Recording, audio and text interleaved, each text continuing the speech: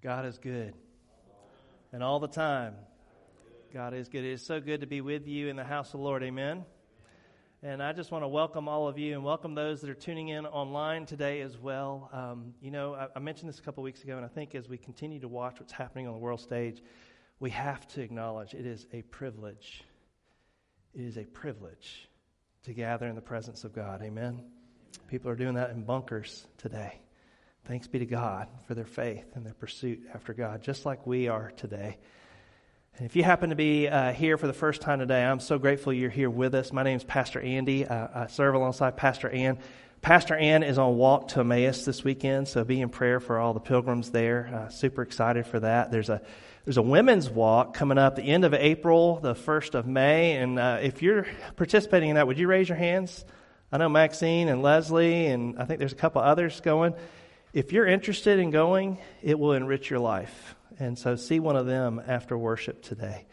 But I want you to know that you're always welcome here at The Way, where we are committed to sharing in hope, living with purpose for the sake of others. That sharing in hope, that hope has a name. You know who that is? Jesus. And we're in this season of Lent where we're talking about having a Jesus-shaped life. What does it mean to have a Jesus-shaped life? I was reminiscing this past week. My parents have made the move to their lake home, and they've got pictures sitting out. And I was reminded again of the fact that, have you ever had this told to you that you resemble someone else in your family? You ever been told you resemble someone else in your family? Well, I have been told I look like my dad. And in fact, when I worked with my dad, sometimes when I would pick up the phone, they would mistaken me for my dad on the phone. Apparently, I not only look like him, I sound like him. And so this is a picture of my dad's senior portrait. And next to it is my senior portrait. Scary, right?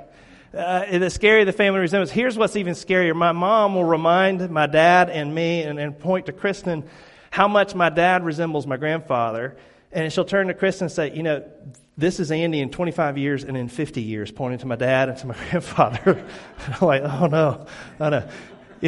But here's the funnier thing the interesting thing is growing up, and even to this day, when I say something or I do something that gets my mom flustered, my dad's the first one to say, you are a reflection of your mother. I mean, he's quick to deflect the reflection that I resemble her rather than him in some way, even though I sound and look like him and in many ways act like him. I'm a 14-year-old in a 45-year-old body. He's a 14-year-old in an almost 70-year-old body. Not a lot's changed in our family. And I've picked that up with my own girls. Anytime Kristen gets flustered with girls, I'm like, they're a reflection of you. They're a reflection of you. She doesn't like that too much. But needless to say, here's the thing, though. As followers of Jesus, we're called to take on traits. We're called to take on characteristics of Jesus Christ. We're to be imitators of Christ. If you remember a couple weeks ago as we began this series, we talked about how the Holy Spirit desires to shape followers of Jesus into the image of Jesus. Think about that. The Holy Spirit wants to shape you, wants to shape me, those of us that are seeking to follow after Christ, to begin to reflect His image in and through to the world. And I can't think of a greater mark, a higher trait than that of love. There's an old hymn. Y'all know the hymn? They will know we are Christians by our... There you go. That's a good answer, right? And that's the trait that I want to reflect on today. As we looked at obedience last week, we want to reflect on our relationships this week and how the love of Christ, when we embrace it and we begin to embody it, can transform our relationships. And Paul got this. Paul understood this. In fact, what we find in several of his letters is it's just this imploring of the early followers of Christ to follow in the steps of Christ, to imitate Christ almost. In fact, exactly that's what he speaks in Ephesians. And that's what I want us to reflect on today is where Paul is leading those that seek to follow after Christ, how we can imitate in his love in our relationships. Amen? So with that, I got to put my glasses back on because I can't see very well without them. But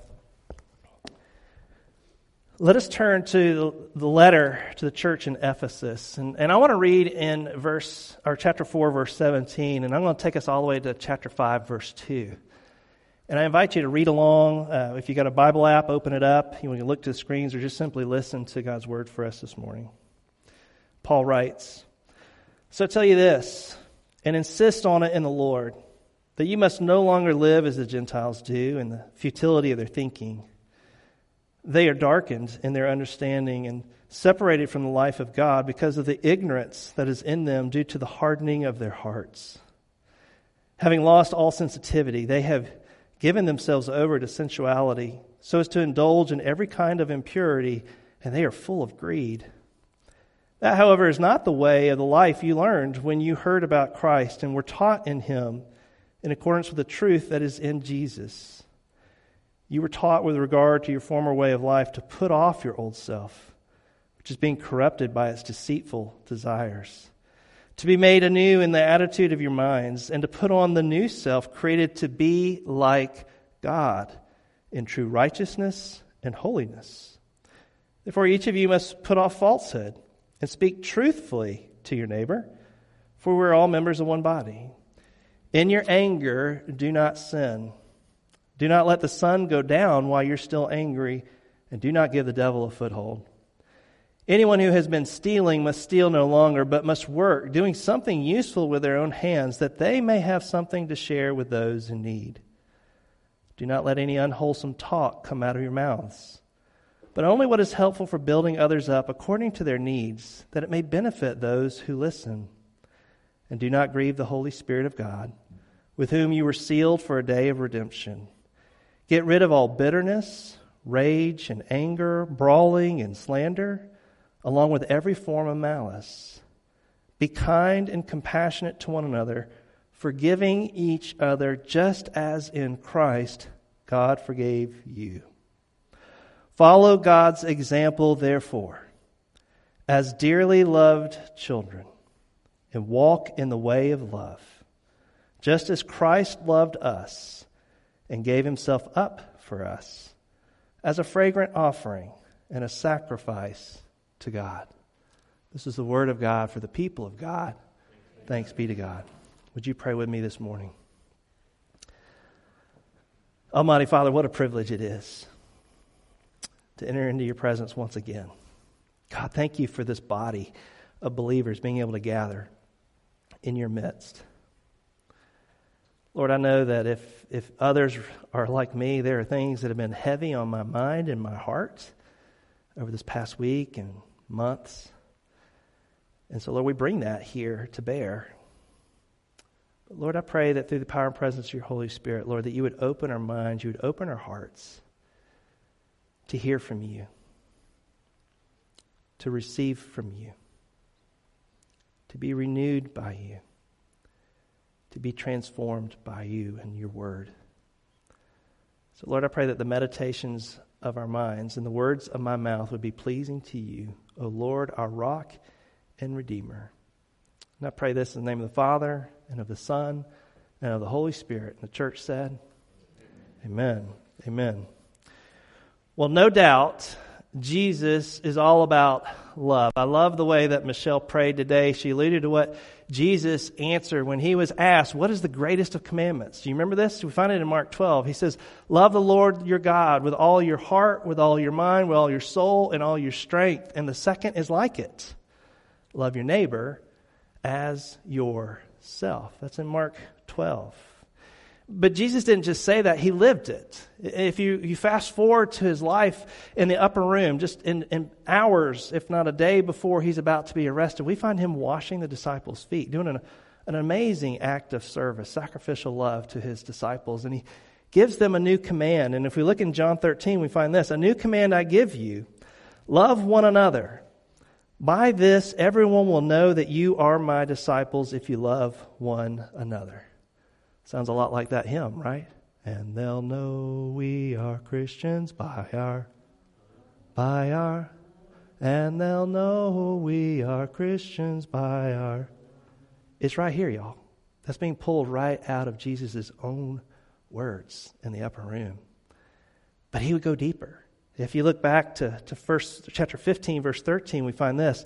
Love each other as I have loved you. Greater love has no one than this, to lay down one's life for one's friends. To lay down one's life. You see, love clearly is a core value of Christ and a core value of the kingdom of God. And Paul got this. He was a little slow, right? He was Saul. He was a persecutor of the church, but he became the greatest proclaimer of the gospel of good news, and we have several of his letters.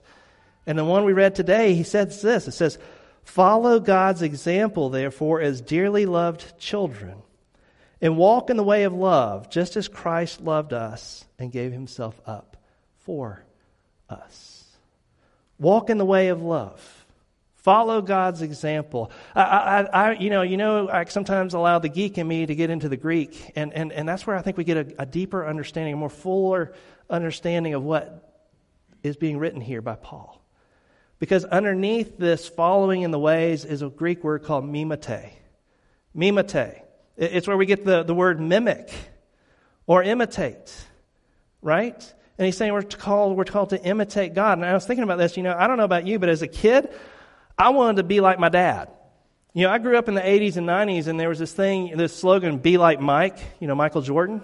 We got March Madness right now, and I'm thinking about it, I got news for you. I wanted to be like Mike until I lost my tooth in a reverse jam on a basketball goal in 8th grade. I don't got the ups, y'all. I just don't. So being like Mike is not it for me, but being like my dad is something that I wanted to do. I wanted to imitate him. I wanted to follow in his footsteps. And he's still in the nursery industry today, but growing up, I would walk behind him. Maybe some of y'all have seen this, where a kid follows the parent that's cutting the grass in the yard, only I've got that plastic lawnmower that's blowing bubbles out the side. I would follow in my dad's footsteps. And that's what Paul's getting at here, is to imitate, to mimic. But not our earthly mother or father or aspiring figure in our life, but our heavenly Father. Because you see, when we say yes to Jesus, we become adopted into God's family. We've been talking about these over these last several weeks. We become children of the Most High. And we're called to imitate, to mimic, to follow God's example and to love in the way that Jesus did. In other words, rather than be a reflection of your mother or your father, we're called to be a reflection of Jesus Christ in and through to all of the relationships in our lives. And I don't know about you, but that's a daunting task. How do we do that? What does that look like? And that's what I got to wrestling with this past week is, what does it look like to love like Jesus? And that led me to a more significant question that I think we have to start with. We got to back up and ask this question. When you hear the word love, what comes to your mind? What comes to your mind when you hear the word love? We live in a culture that espouses love, right? Love is the capital in our society. It's espoused and pushed on us in so many ways. But so often I think the cultural understanding of love is something less than what God wants, or not fully what God wants. It's on its way, but not there yet. So often the love that we see is a self-seeking love, a self-gratifying love, a love that puts self over others, a love that oftentimes is about our feelings. How we feel about something determines whether we love it or them or not. But you see, that's not the love that I think Paul is getting at here. That's not the love that God has for us. Listen again to what he wrote. He says, walk in the way of love just as Christ loved us and gave himself up for us as a fragrant offering and sacrifice to God. And gave himself up as a fragrant offering, as a sacrifice? That sounds a little different than a lot of times the understanding of love that we know of and we espouse in society. You see, Paul was getting at the fact that Jesus didn't walk the walk, but he talked the talk. He did both. He lived a life where he espoused to love, and he lived that out. And it culminated with the cross.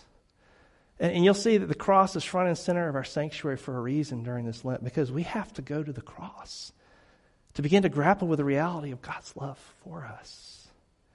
Many of you probably have jewelry that have a cross around your neck. Any of y'all have a cross around your neck? Some of us do. We have bumper stickers with crosses on them, right? Our logo for the way has a cross in it. Our steeple has a cross attached to it. It's right in the windows right here. But it's an adorned figure, an esteemed understanding of God's love. But in the first century, the cross, it wouldn't be something you adorn around your neck. The cross was an instrument, just like the gas chamber or the electric chair is today. It was used for those that were deemed undesirable. It was used for those that were deemed that life could not continue for them. This is the cross upon which Christ laid his life.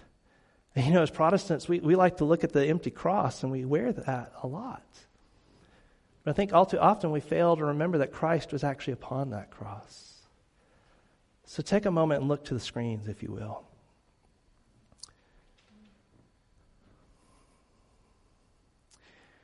This is from a movie that gets me every time I watch it.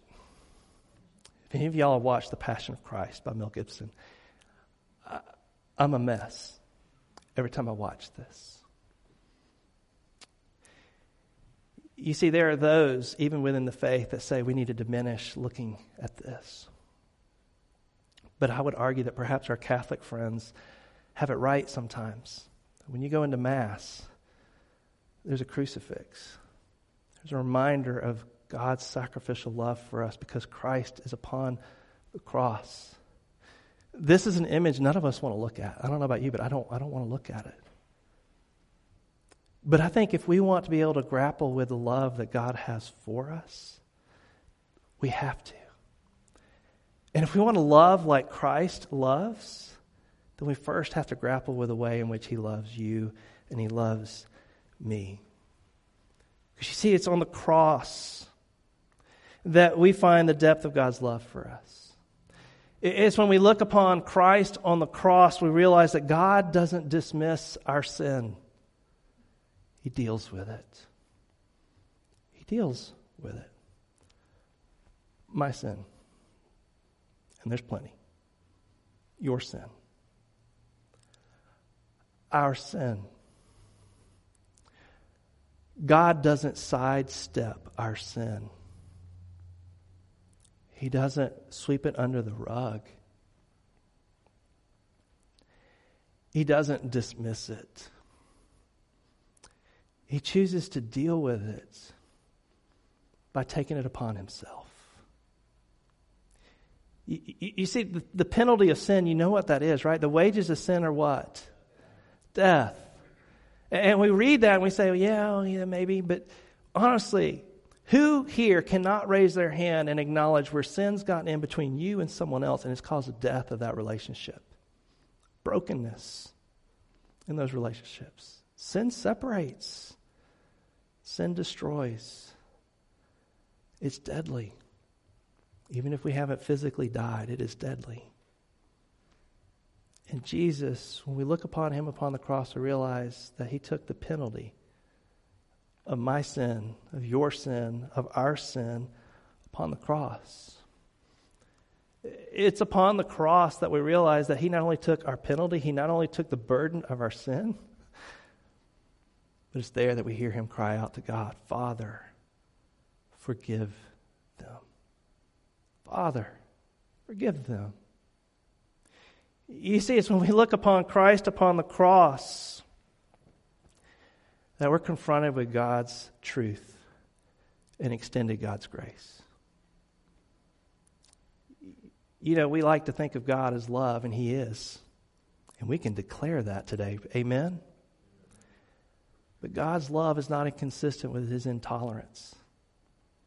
The truth is he's intolerant of our sin, starting with mine. I'm preaching to myself here today. Y'all don't have to say amen to that, but I'm preaching to myself. You see, we're confronted with God's truth at the cross, but we are also extended his grace.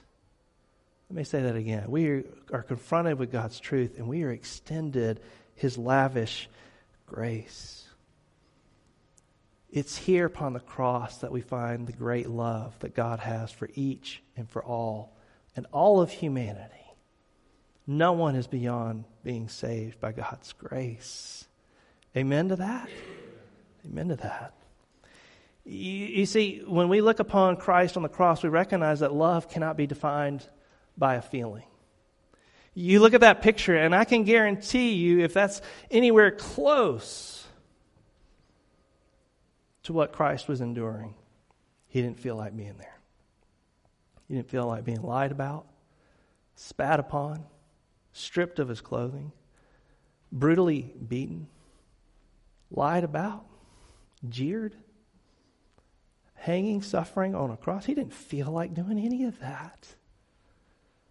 Love's not defined by a feeling. What is it he prayed in the garden? Father, if you're willing, take this cup from me, but not my will, but I will. You see, when we look upon the cross and find Jesus there, we find that love's not defined by a feeling. Rather, love is acting in the best interest of others. Love is acting in the best interest of someone else. That's what we find upon the cross when we look upon Christ on the cross for you and me. And that call to love like Christ, well, guess what? It has to imitate that kind of love. It has to imitate the love that we find at Christ upon the cross. It's a love that's sacrificial. It's a love that forgives sins. It's a love that puts the interest of the other over ourselves. It's a love that denounces the status that we so desperately seek, whether it be on social media or popularity in community.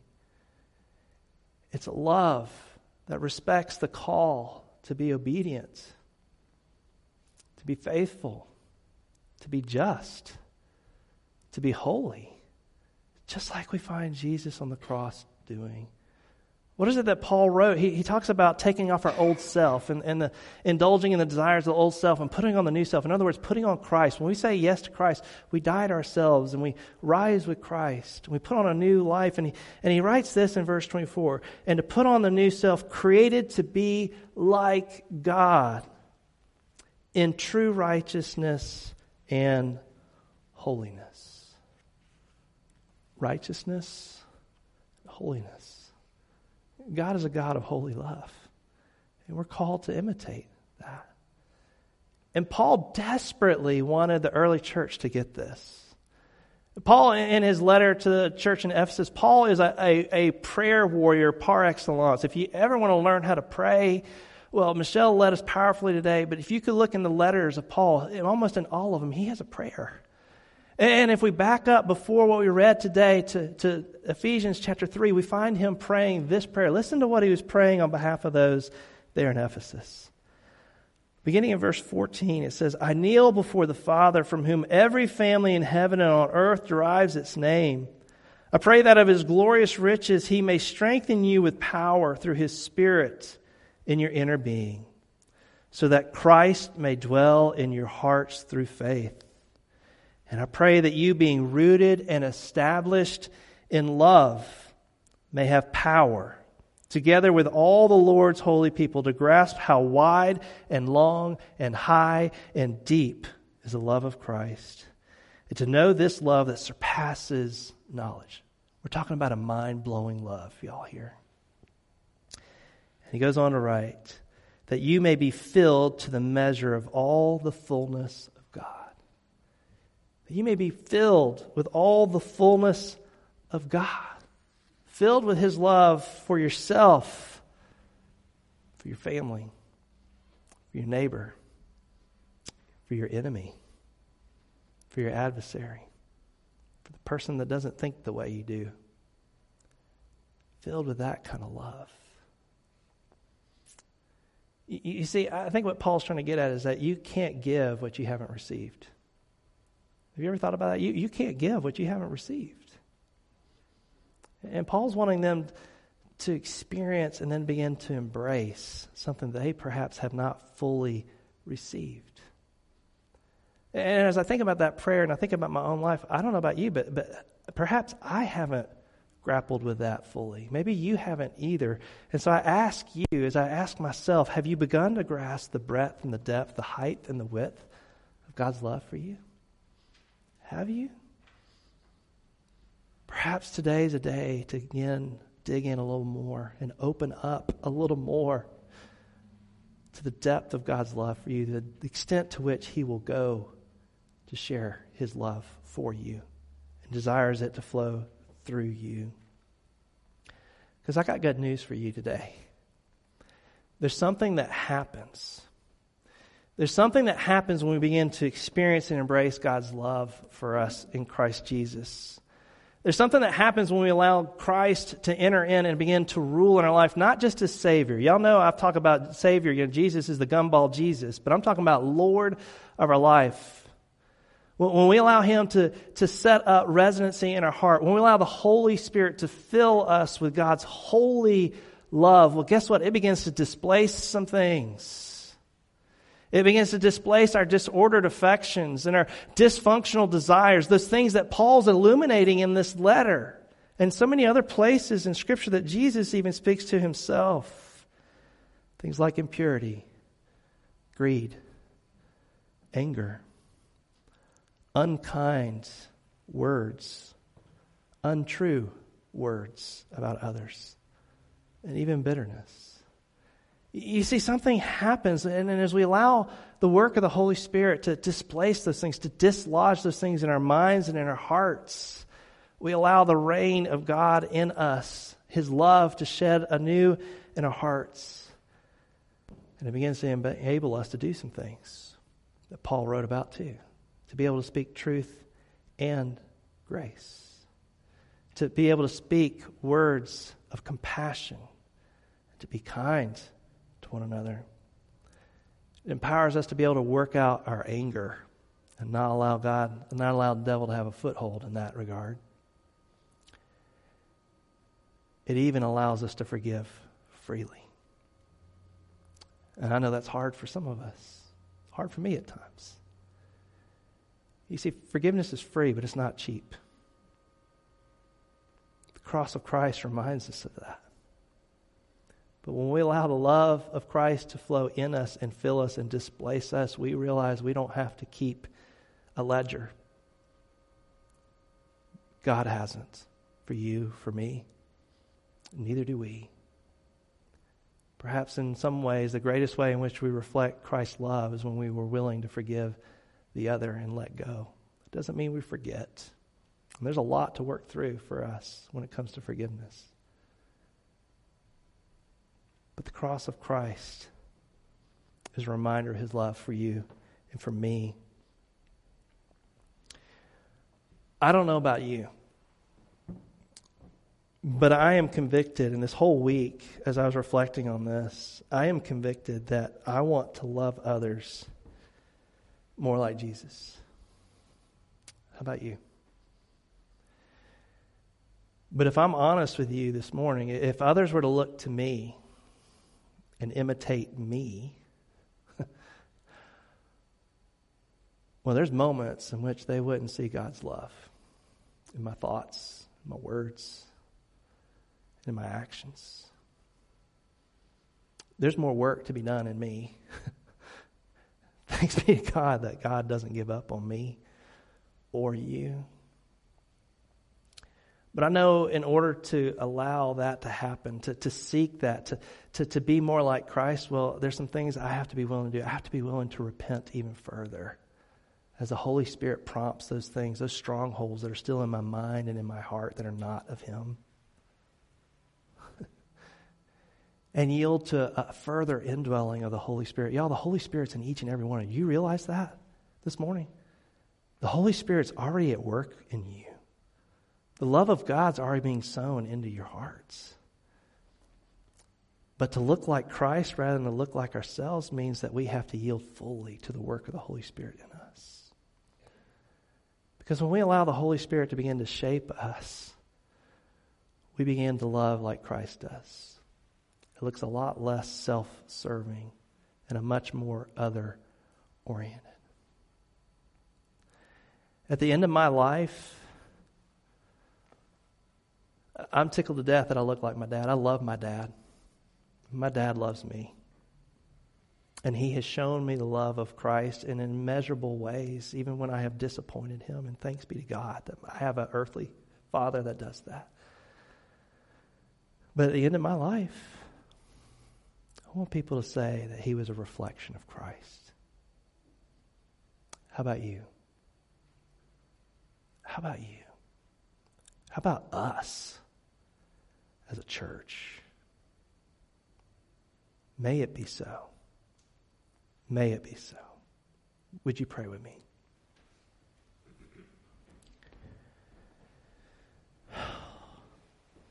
God, you're so gracious. You're so amazing. Your love is amazing. It is so divine. Sometimes we fail to grasp the width and the depth, the height and the breadth of your love. Sometimes we look at the cross void of your Son, Jesus Christ, and we fail to forget that he went there. Yes, even there. For ourselves, for our neighbors, for our enemies, for all of humanity. God, it's there that if we're honest, we don't like the word intolerance in our culture today, but it is a place where we see that out of your holy love, you are intolerant of that which is not holy in us. But rather than punish us, you took the penalty upon yourself. I don't know how many of us would be willing to do that. I don't know of any other faith in which God is willing to do that. So God, help us reclaim your truth and your grace that's found upon the cross of Jesus Christ. Help us to reclaim that we are loved beyond measure. Help us to reclaim a work of the Holy Spirit in us, to begin to operate in our lives, to dislodge those things that are not of you. Displace them, God. And in their place, fill us with your love. Help us to be imitators. Mimate. Mimate. Help us to mimic your love. And help us to acknowledge we can't do that on our own. That is only by yielding to the work of your Holy Spirit in us. So come, Holy Spirit, come in this moment. Almighty Father, send your Holy Spirit upon each and every one of us anew this morning. Lord, speak into our hearts this morning. Lord, I pray that you would open up our hearts and our minds, dislodge those things that are not of us. Holy Spirit, come. We need you in this moment. Help us not to leave this moment without you opening us up to a move of your Spirit in this room. Come, Holy Spirit, come. Shape us into the image of Christ. We pray. Amen. Amen.